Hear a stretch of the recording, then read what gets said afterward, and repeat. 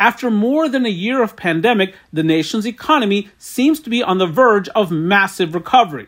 Social distancing mandates are being relaxed. Businesses are reopening. Spring is here, and yet new applications for unemployment insurance benefits remain shockingly high. As indicated by writer Ben Castleman, the ongoing elevated rate of unemployment applications has been something of a mystery for many economists. With the pandemic continuing to linger, it makes sense that unemployment would remain high. But why are so many people losing their current jobs as the economy reopens? Recently released evidence from California offers some insight. According to the California Policy Lab, a research organization affiliated with the University of California, nearly 80% of unemployment applications filed in that state last month were associated with people who had been laid off earlier in the pandemic, then found a job, and then were laid off again. These repeat claims were especially common in the information sector, which encompasses California's film and television production. They also emerged from the restaurant, construction, and hotel segments. It appears that many people are cycling in and out of employment with greater frequency than once was the case.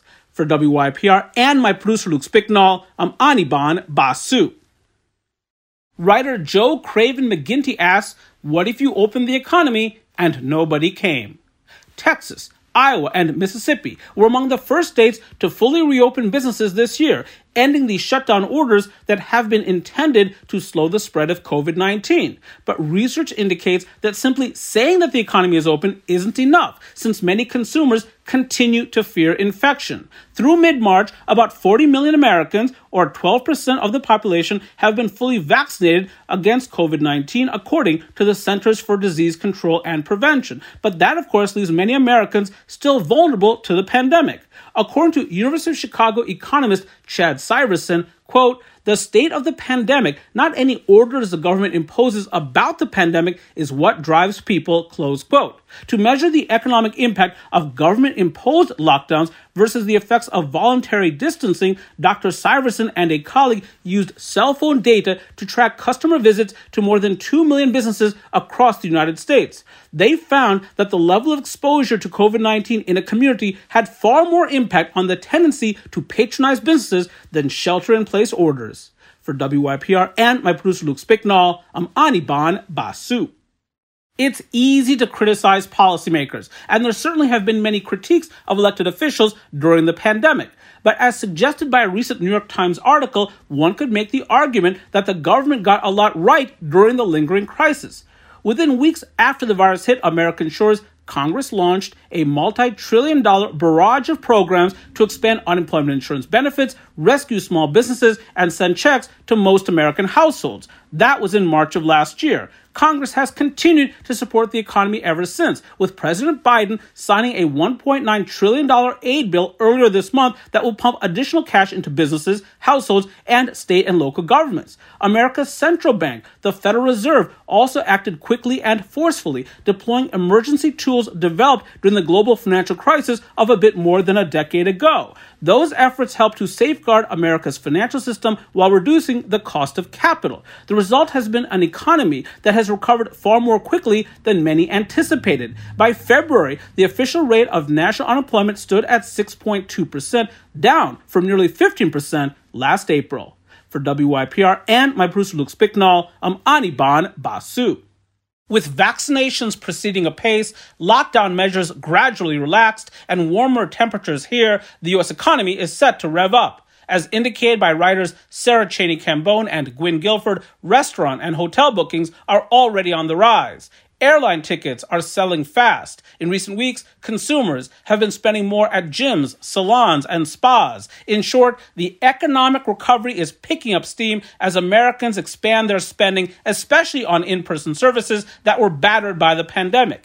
Economists surveyed last month by the Wall Street Journal raised their average forecast for 2021 economic growth to 6%, up from the 4.9% level projected in February's survey. If the U.S. economy managed to grow 6% this year, it would mark the fastest pace of expansion in nearly 4 decades. Some economists are suggesting that the pace of growth that will be registered later this year will simply take people's breath away. While ongoing vaccinations heavily shape the economic outlook, so too does the federal government's willingness to keep stimulating economic activity. Between December's stimulus package and the one legislated last month, Congress has authorized pumping nearly $3 trillion of fiscal infusion into the economy. For WYPR and my producer Luke Spicknall, I'm Anirban Basu. Today's morning economic report is about the economics of sweatpants. Sweatpants have been among the big winners during the pandemic. As indicated by The Economist magazine, with no offices, restaurants, or parties to attend, comfort has taken precedence over appearance. People have been dressing for themselves and for those in their respective bubbles, not for those outsiders who so often judge appearance harshly. But the rise of sweatpants has spelled disaster for fashion. Among the retailers that went bankrupt last year were True Religion, J. Crew, Neiman Marcus, and Francesca's. Some worry that the emergence of sweatpants could spell more bad news during the years ahead for fashion. In 2013, the global fashion designer Karl Lagerfeld denounced elastic waistbands as, quote, a sign of defeat. You lost control of your life, so you bought some sweatpants, close quote. But it may be that the defeated are those that sell dressier items. At a recent fashion show, a model was seen wearing a dusty pink trench coat over a pair of silk paisley pajamas. The idea is that this ensemble is for people who suddenly want to go out, maybe for some sushi, but can't be bothered to get dressed. As we approach the post-pandemic world, it will be interesting to see if the rise of sweatpants continues. For WYPR and my producer Luke Spicknall, I'm Anirban Basu.